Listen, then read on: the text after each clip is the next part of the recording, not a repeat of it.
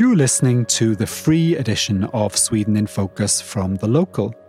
If you would like to listen to a full-length version of the podcast, as well as an additional midweek episode, please check the episode notes for details on how to upgrade to Membership Plus. Here's this week's free edition.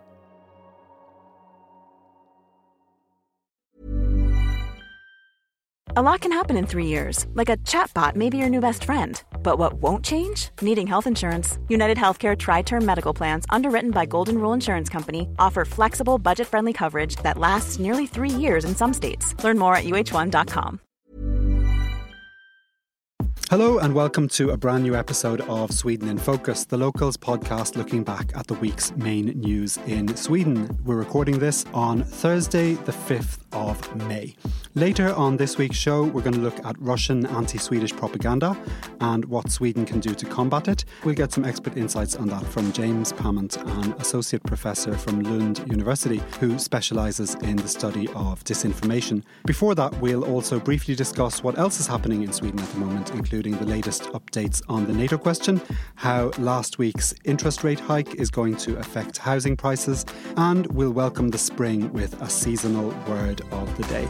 I'm Paul O'Mahony and I'm joined for today's podcast by James Savage here in Stockholm and Richard Orange and Becky Waterton in Malmö. Hello, everybody. Morning. Hello. Morning. We spoke last week about the Valborg bonfires which were held across the country over the weekend to celebrate the arrival of spring. And now that we've left the winter behind us, Becky, you've written an article in the Locals Word of the Day series about våryra. Can you tell us what the word means? Yeah, so vår is the word for spring. The word ur means like to be dizzy.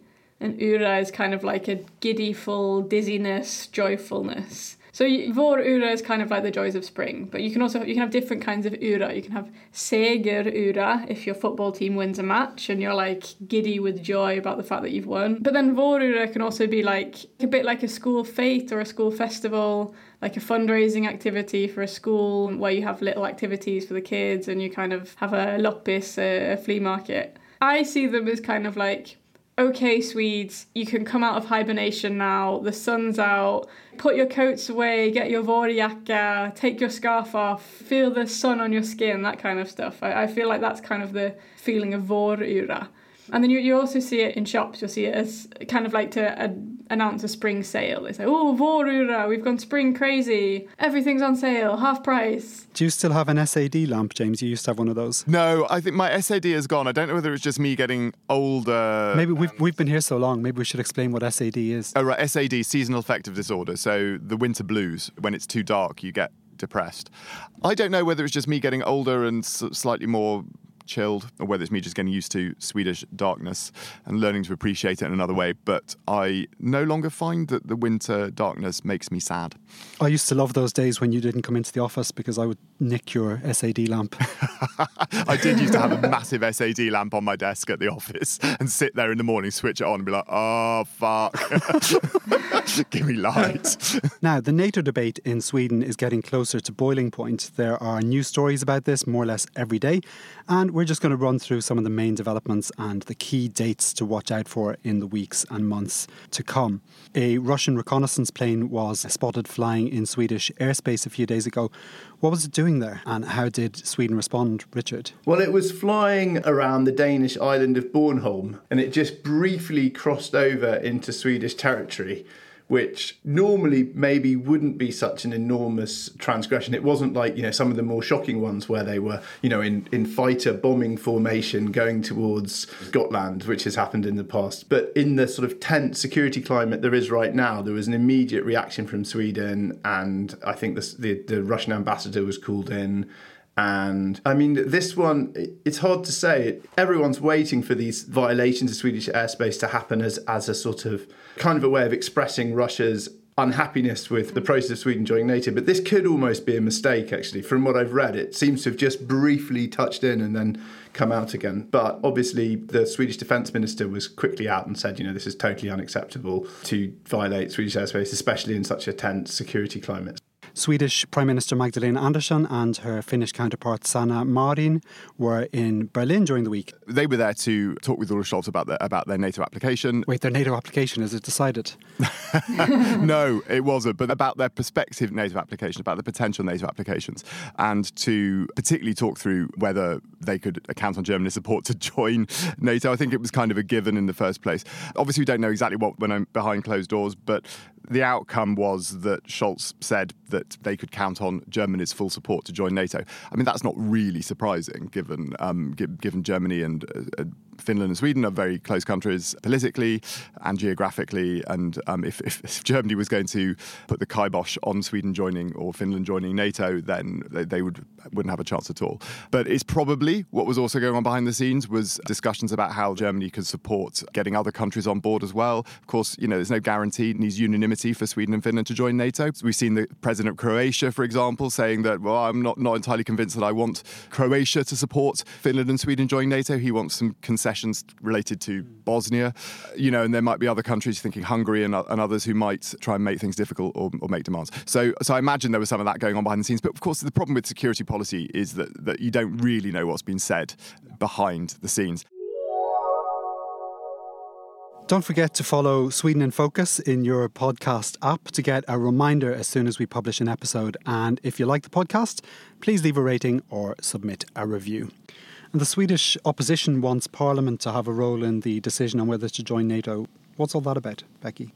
So the argument from the opposition is that it's such a big decision to be made on behalf of the whole country. So it is unfair for just one ruling party to decide on it. Which, if I'm going to be honest, I think it's kind of fair to say that, because it's kind of just a quirk of history that it ended up being the Social Democrats that were in power now. So it makes sense that you kind of get all of the elected representatives of Sweden to kind of decide on whether they think it's a good idea or not. And I think also they want to have a little bit of a say in the situation. Those who are against NATO maybe want to say, hey, we don't approve of this, kind of make a stand on that. So I think a lot of it is just being able to kind of, all the different parties can kind of put their views forward, especially with it being an election year. They can kind of make a stand and say, OK, well, we approve of this, we don't approve of this. Take, for those parties that have long been in favour of NATO, like the Liberals and the moderates, to take some of the credit for it as well. Maybe also, depending a little bit on what the Social Democrats say about the exact nature of Sweden's application, like, for instance, will they try and demand a stipulation that there will be no NATO forces based on Swedish soil? And would the other parties have something to say about that? There could be some attempts to put in another aspect of this to try and sort of, perhaps for specifically the moderates and the Liberals, to say, well, actually, we're still more pro-NATO than the Social Democrats. So the Social Democrats are key to all this happening as the party of government at the moment. The opposition right-wing parties are in favour of joining NATO, but the Social Democrats' women's organisation S-Kvinnor has reportedly voted against joining NATO, according to the Svenska Dagbladet newspaper. How is that going to affect the government's thinking on this, James? Hard to tell, but obviously it makes it somewhat harder for the government if it eventually decides that it wants to join NATO. In a sense, it would be easier if the whole process went through with acclamation, but that was probably never going to be the case. In some senses, in another sense, it might be helpful for the government to be able to point to the fact that we've had a proper debate. Both sides have been heard. You've now got a very strong segment of the party, an important segment of the party coming out and sort of standing up for those historical values that this particular part of the party, but also the party as a whole, has represented in the past. Annika Strandhäll, the chair of S-Kvinnor, the women's movement, and she's also Minister for Climate and Environment, she said, we in the women's movement, we've always been about peace, disarmament, détente, military non-alignment. She made it clear that she wasn't going to, if the decision went the other way, which it looks like it will, that she's not going to put a spanner in the works. She's not going to go off in a huff or anything. She said that she will support whatever line the party eventually decides to follow. So this decision is closing in now. It's coming up quite quickly, maybe sooner than was initially planned. What do we know about that, Becky? When are we going to get a yay or less likely a nay on whether Sweden will join NATO? So they were originally going to be having a meeting on the 24th, which is potentially when the Social Democrats would have made their party decision on whether they should join NATO. And they announced yesterday, so that's Wednesday, that they're going to bring that forward to May the 15th. It seems unlikely that Sweden and Finland won't submit an application more or less at the same time. Richard, you spoke to the Swedish Defence University's Jakob Westberg about what it would mean for Sweden if Finland went in alone and Sweden stayed out of NATO. What did he tell you?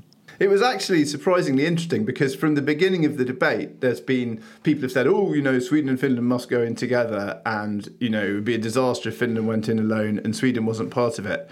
And I just kind of thought that I didn't really understand why that was. So I thought I would find somebody who is an expert in this, which Jakob Westberg is. And it was really interesting, actually. And I think perhaps the most interesting thing that I hadn't really taken on board is that if Finland does join NATO, then it's not that it might not come to Sweden's support if Sweden is attacked. It's that it might not even be able to. That its first loyalty under the NATO treaty would be to NATO, and if NATO doesn't want to get involved in a conflict on behalf of a non-NATO country, then Finland might not be able to come to Sweden's aid. And given that since 2014 and before that, the defence alliance with Finland has been pretty much the strongest part of Sweden's defence. It's like since the invasion of Crimea, that's where they've really developed it, and they've developed joint battle groups and they've trained together enormously, and they've signed treaties that mean that Finnish fighter jets can operate from Swedish air bases, and they've also set up all of the equipment to enable them to do this. And the two armed forces are really well aligned. A lot of good work's been done on that, and that will all go out the window because suddenly Sweden can't rely on Finland coming to its defence, at least not until NATO gives the okay.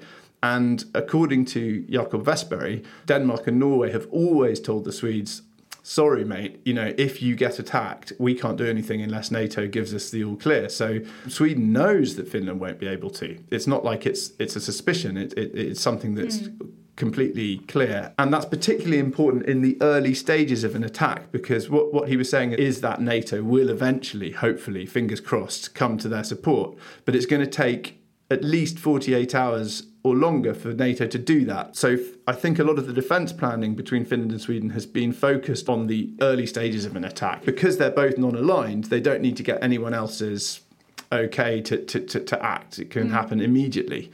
Whereas as soon as you're in NATO, you're having to deal with other countries and with NATO's main command. This podcast is free to listen to, but if you like what you hear and are not yet a member of The Local, please consider joining.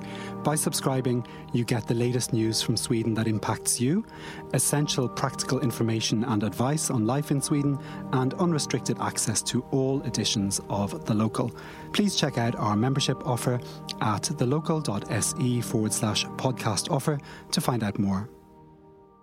While we were recording the podcast last week, the Swedish Central Bank announced that it was raising interest rates above zero for the first time in nearly 8 years in a bid to tackle inflation. And the Riksbank expects to hike the rate to just under 2% over the next 3 years. So we thought we'd take a look at what this will mean for the housing market in Sweden. So for starters, are property prices likely to nosedive? James? If you look at house prices in Sweden, they've risen enormously over the past couple of decades, really. I mean, they've been rising year on year on year on year. And low interest rates have been a very big part of that. But, what will happen now, there are also other factors involved. There's huge demand, particularly in the large cities, demographic changes, people moving from place to place.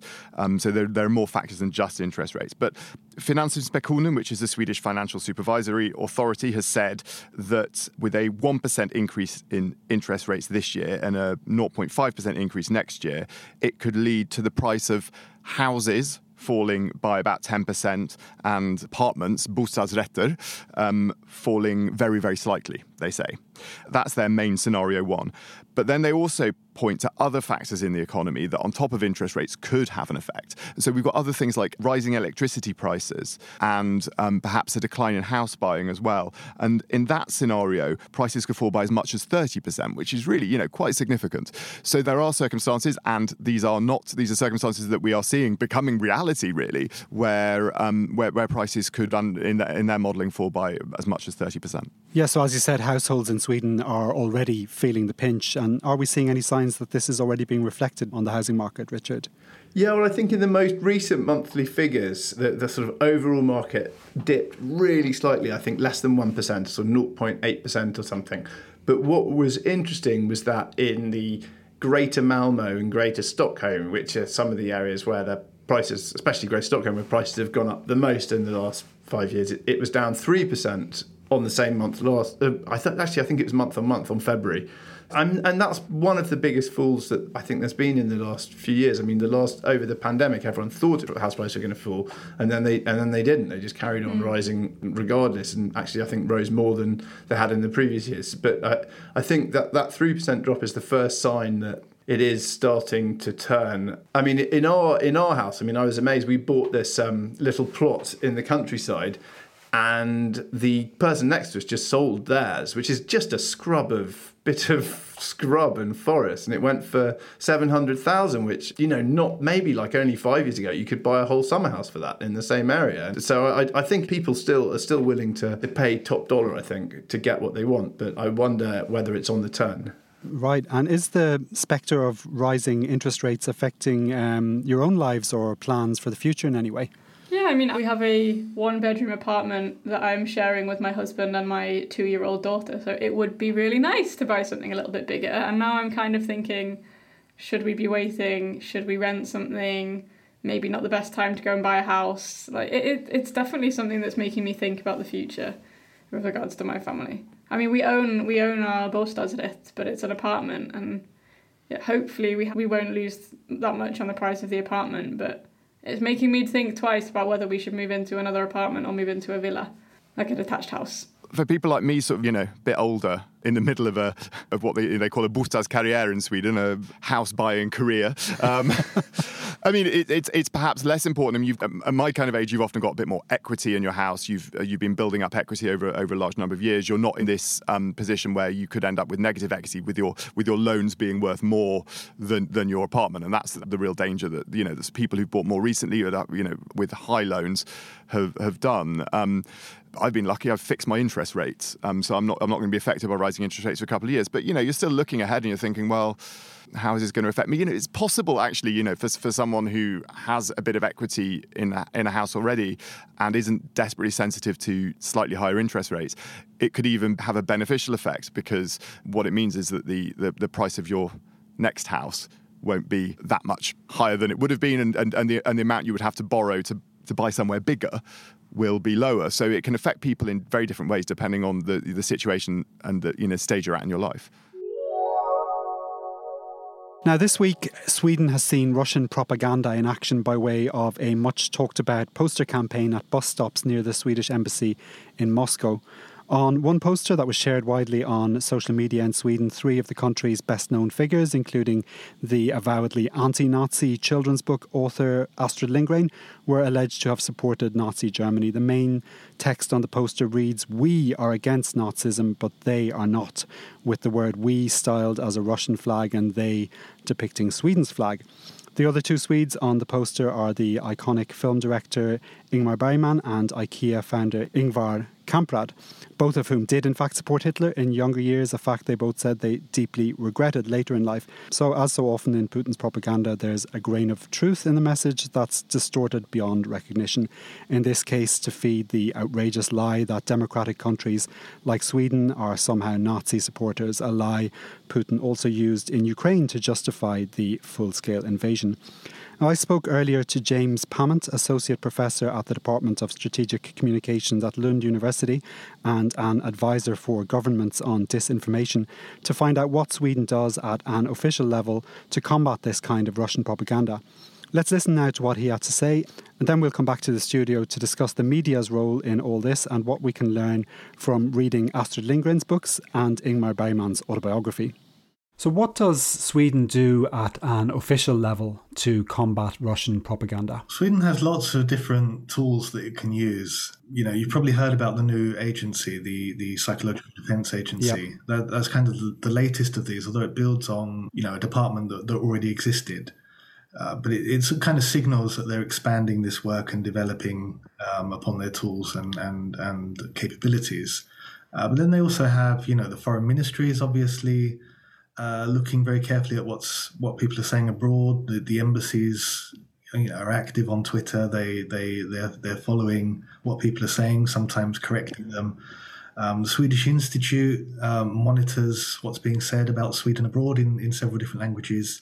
And they do a lot of fact checking, like correcting misconceptions where there are facts that they can show to correct it. And then Sweden also collaborates with lots of partners. So they have a couple of secondees at the European External Action Service working to counter Russian disinformation there. You may have heard of E versus Disinfo, which is one of their kind of updates that comes every couple of weeks. So with the NATO Strategic Communication Centre of Excellence in Riga, where they also collaborate. And then there's lots of collaborations with research, with NGO partners, trying to build media literacy, develop training, raise awareness. So, it's a whole host of things across the board. And it's not just targeting Russian propaganda, but any foreign propaganda that's trying to influence Swedish public, Swedish debate. So it sounds like there's a lot going on in a lot of different places, but is it enough? It's a good question. I think, it's really important to keep the public aware of what's happening, because at the end of the day, you can create all of these institutions, but you need people to who are on social media, who are reading the news, to have kind of critical opinions and to recognize disinformation or propaganda when they see it. It's more than just running a campaign or telling them once. It's really a case of keeping the drumbeat going. You've spoken elsewhere about the practice of pre-bunking rather than debunking. Can you explain briefly to listeners what that means? Yeah, so pre-bunking comes from research on health misinformation and climate misinformation. And it's psychologists who have reached quite strong consensus that if you go out with certain messages before people are exposed to the false information, they're more prepared for it. So, for example, if you know people are going to be exposed to anti-vaxxer messages, as we knew 2 years ago early on in the coronavirus pandemic, you can go out early and warn people or prepare them for certain messages that they might receive, give them the facts, and hopefully it empowers them to make more sensible decisions. Yeah. Is it something that's been used by Sweden? Not that I can think of. You could argue that an awareness-raising campaign is in a way an attempt to pre-bunk, because you're making people aware of something that you think might come, and maybe making them familiar with certain narratives or certain falsehoods that you're likely to see in the disinformation. So from that perspective, yes, but I don't think it's used particularly extensively. Do you think with the case this week of a poster campaign in Moscow identifying certain Swedes as, having sort of approved of the Nazis and supported the Nazis, is that something that could have been predicted and might have been an opportunity for pre-bunking, given that this is the argument Russia used for invading Ukraine, that they were denazifying? So at the moment, in the Russian sense, Nazi seems to refer to anyone who doesn't agree with Russia. Yeah. So, that's reasonably predictable now. I think we've established how they're using it and what they mean. I think the target group for this particular campaign, well, actually, there are two target groups. One, I think that the campaign was a response to the campaign that a law firm did in Stockholm early on in the war. And I think it's quite interesting that it's taken them 2 months to come up with this response, which says something about the state of their propaganda system, I think, at the moment. But in terms of the real target audience is, that's a message to Swedish decision makers that we're following what's happening in Sweden and we'll get you back. But really the target is Muscovites, right? It's the Russian population. And given the way that the communications situation has changed with the ban on much social media within Russia, it would be very difficult for Sweden to pre-bunk this, because it would mean, somehow going out to the Russian people directly and telling them we're not Nazis. And I don't think that's something that would be a kind of credible move to make. So I don't think it was really possible to pre-bunk that.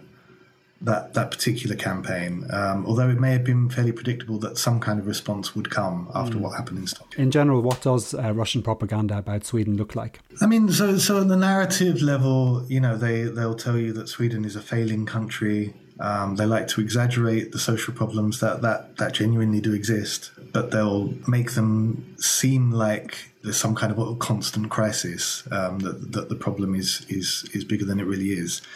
And often, these narratives will try to turn the strengths of Swedish society into weaknesses. So things that we see as strengths for a strong liberal democracy, equality, LGBT rights, freedom of debate, these are all things that they're trying to turn into weaknesses. That was James Pamment. And switching focus a little bit, how much of a challenge is it for the media to report on an influence campaign like this without amplifying the Kremlin's message? James? Yeah, it is hard. I mean, it depends a little bit as well on what the Kremlin's aims are with a campaign like this. Is this aimed at the Russian public or is it aimed at the Swedish public? Now, if it is aimed at the Swedish public, and there are those who argue that to an extent it might be that the idea is that the Swedes will see this, circulate it in social media and say, oh look, the Russians have got their eyes on us, and therefore what might make some people more apprehensive about, for instance, supporting joining NATO, or might somehow affect in other ways how Sweden relates to NATO. And there is always, in that sense, there is a danger of amplifying Russian propaganda. I think in this case, though, it becomes incumbent upon the media to put this in a certain kind of context, to try and understand what the motivations are behind it, and also to kind of debunk it, and to an extent, ridicule those parts of it that are absurd, and much of what is in this campaign was patently absurd.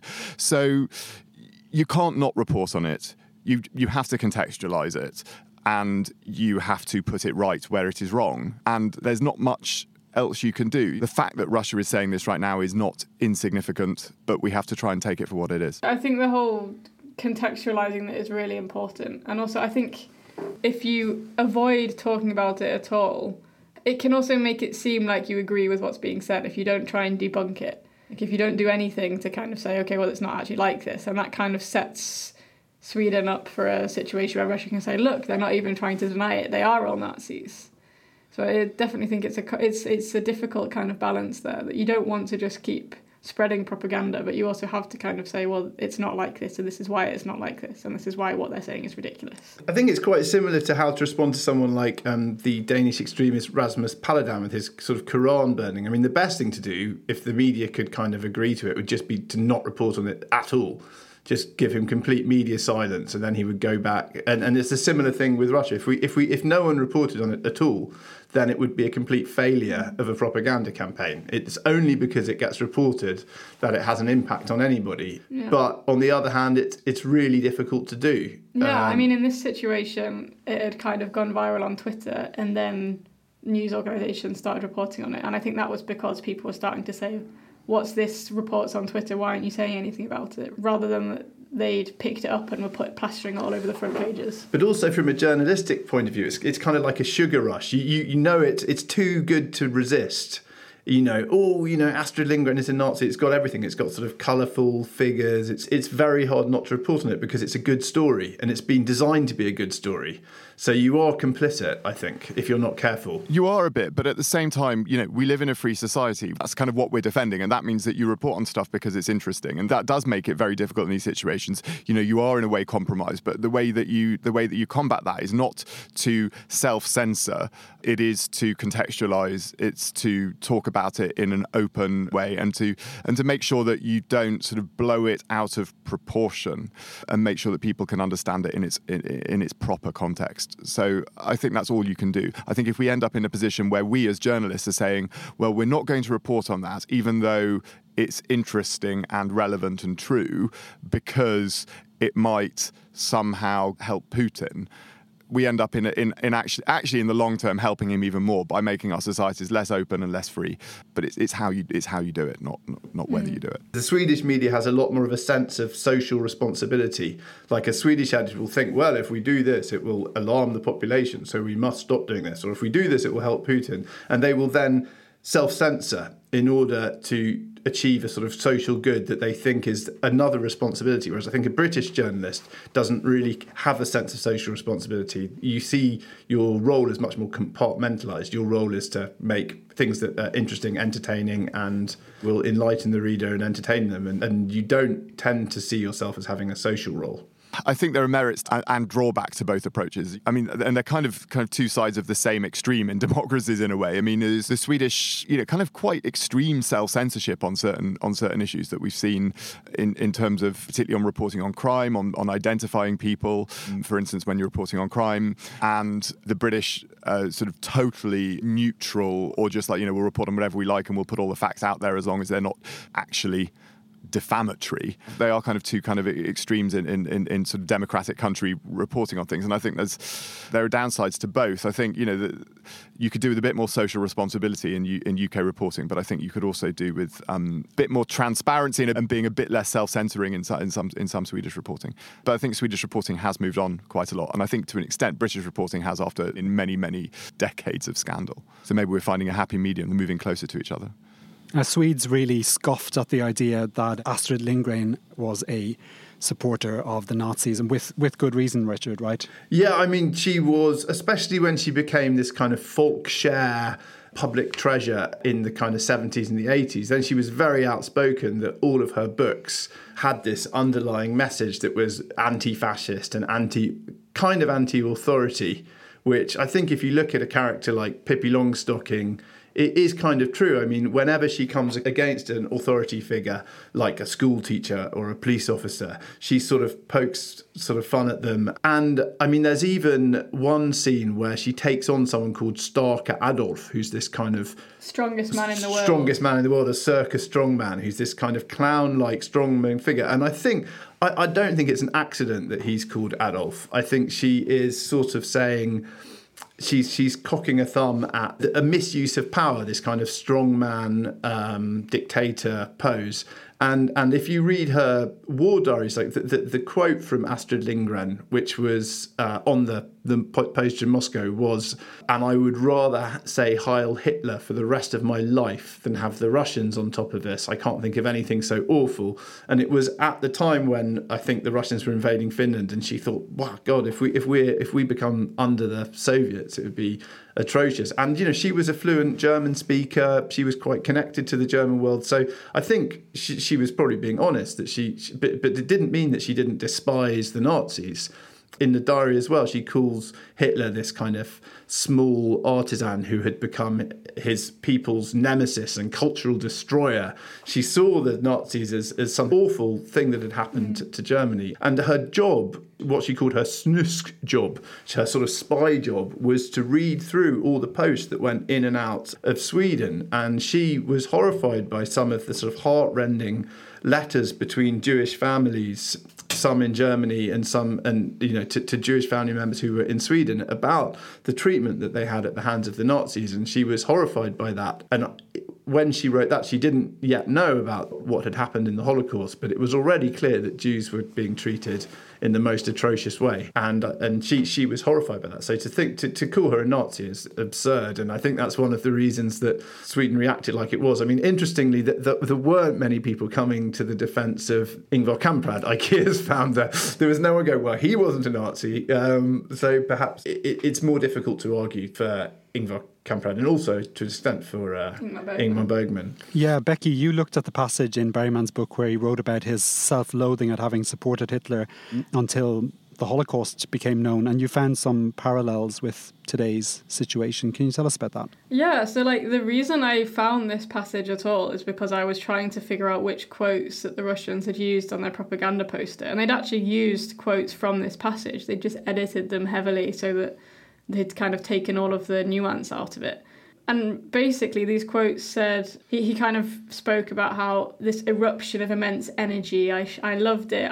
He was at a rally in Weimar, a Hitler rally. He kind of, Bergman was speaking about this eruption of immense energy. He was shouting, he loved it. He put his arm out, he said, Heil Hitler, all of this stuff. And then the second quote on this poster was I was given a present on my birthday. It was a picture of Hitler. It was hung above my bed. I loved him. And then that's where all the quotes from the Russians on the Russian poster stop. But if you actually read the passage, It starts off with him explaining, oh yes, and then when I was 16, I was sent to a family in Germany for 6 weeks. I lived with this 16-year-old who was cut out of a Nazi kind of what was it he said? Cut out of a National Socialist propaganda broadsheet. And he says it's this whole thing of like, he went to school, they had copies of Mein Kampf on the desks, he went to church, the passages they were reading weren't from the Bible, they were also from Mein Kampf. All of the kids in this family were in the Hitler Jugend, or like the girls' variant. And then he says this whole feeling of when he went to the rally, everyone was in these beautiful clothes and everything. And he kind of this whole propaganda thing and how he got caught up in the propaganda. And the picture of Hitler was given to him by the family, and they said they wanted him to learn to love Hitler as much as they did, and they hung it up on his wall. And he did get caught up in it. He was a fan of Hitler until he found out about the Holocaust. This is what he kind of says in the next passage, which is what the Russians didn't talk about, obviously, where he specifically says the concentration camps, he couldn't accept what his eyes were registering. He said the pictures were prearranged propaganda lies.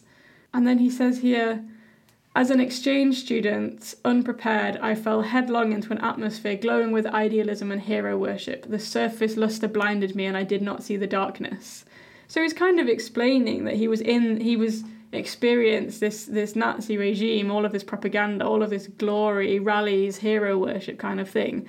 And then when he finds out about what's happening, he says, oh no, it's propaganda. And then when he finally kind of understands on a deeper level that it's actually happening, this whole propaganda regime kind of completely falls apart before his eyes. And I think that's probably what a lot of Russians either are experiencing or will experience in the future, hopefully, is this kind of, you've kind of fallen for this whole kind of glorious image of Putin, and then maybe you find out about what's really happening in Ukraine, and you find out that they're not saving them from the Nazis, and that you think, oh my God, I've been supporting this regime, and it was all a lie. So I just thought that was kind of ironic, that the exact passage that they'd chosen to put on this poster saying that Bergman was a Nazi, which he was, he supported Hitler until he was 27, until the end of World War II.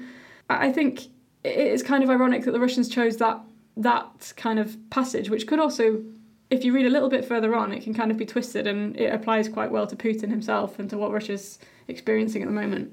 It's also, let's remember, totally irrelevant to anything that's happening in Sweden today, to anything that has to do with Russia's invasion of Ukraine and anything to do with Swedish with the direction of Swedish politics. But also, I mean, as I think you were saying earlier, in a way that the most shocking and absurd thing about the Russian poster isn't whether Astrid Lindgren or Ingrid Bergman or Ingvar Kamprad were Nazis. It's that Ukraine isn't Ukraine aren't Nazis. Supporting Ukraine is not supporting Nazis. If there's any country that is behaving in the way that the Nazis did in the Second World War, it's Russia. Yeah. And the whole way of trying to push it, they're trying to say, oh, Sweden is supporting the Nazis just like they did in the Second World War, but we're not. The Ukrainians aren't the Nazis. If anyone's a fascist, it's the people with the Z symbols. The whole thing is completely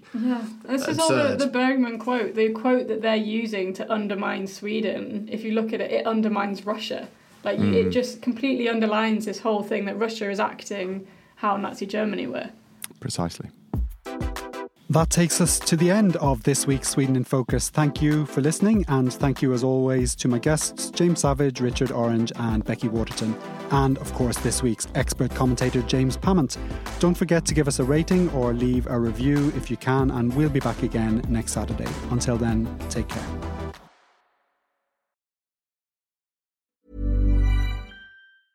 Hey, it's Paige DeSorbo from Giggly Squad. High quality fashion without the price tag. Say hello to Quince. I'm snagging high-end essentials like cozy cashmere sweaters, sleek leather jackets, fine jewelry, and so much more. With Quince being 50 to 80% less than similar brands. And they partner with factories that prioritize safe, ethical, and responsible manufacturing. I love that. Luxury quality within reach. Go to quince.com/style to get free shipping and 365-day returns on your next order. Quince.com/style. That's all for this week's free edition of Sweden in Focus. If you'd like to hear a full-length version of the podcast each week, as well as an additional midweek episode with more interviews and analysis, please upgrade to Membership Plus. Make sure to check the episode notes for details on how to upgrade. Sweden in Focus is a podcast by The Local Europe. Our sound engineer is Rhys Edwards. The publisher is James Savage.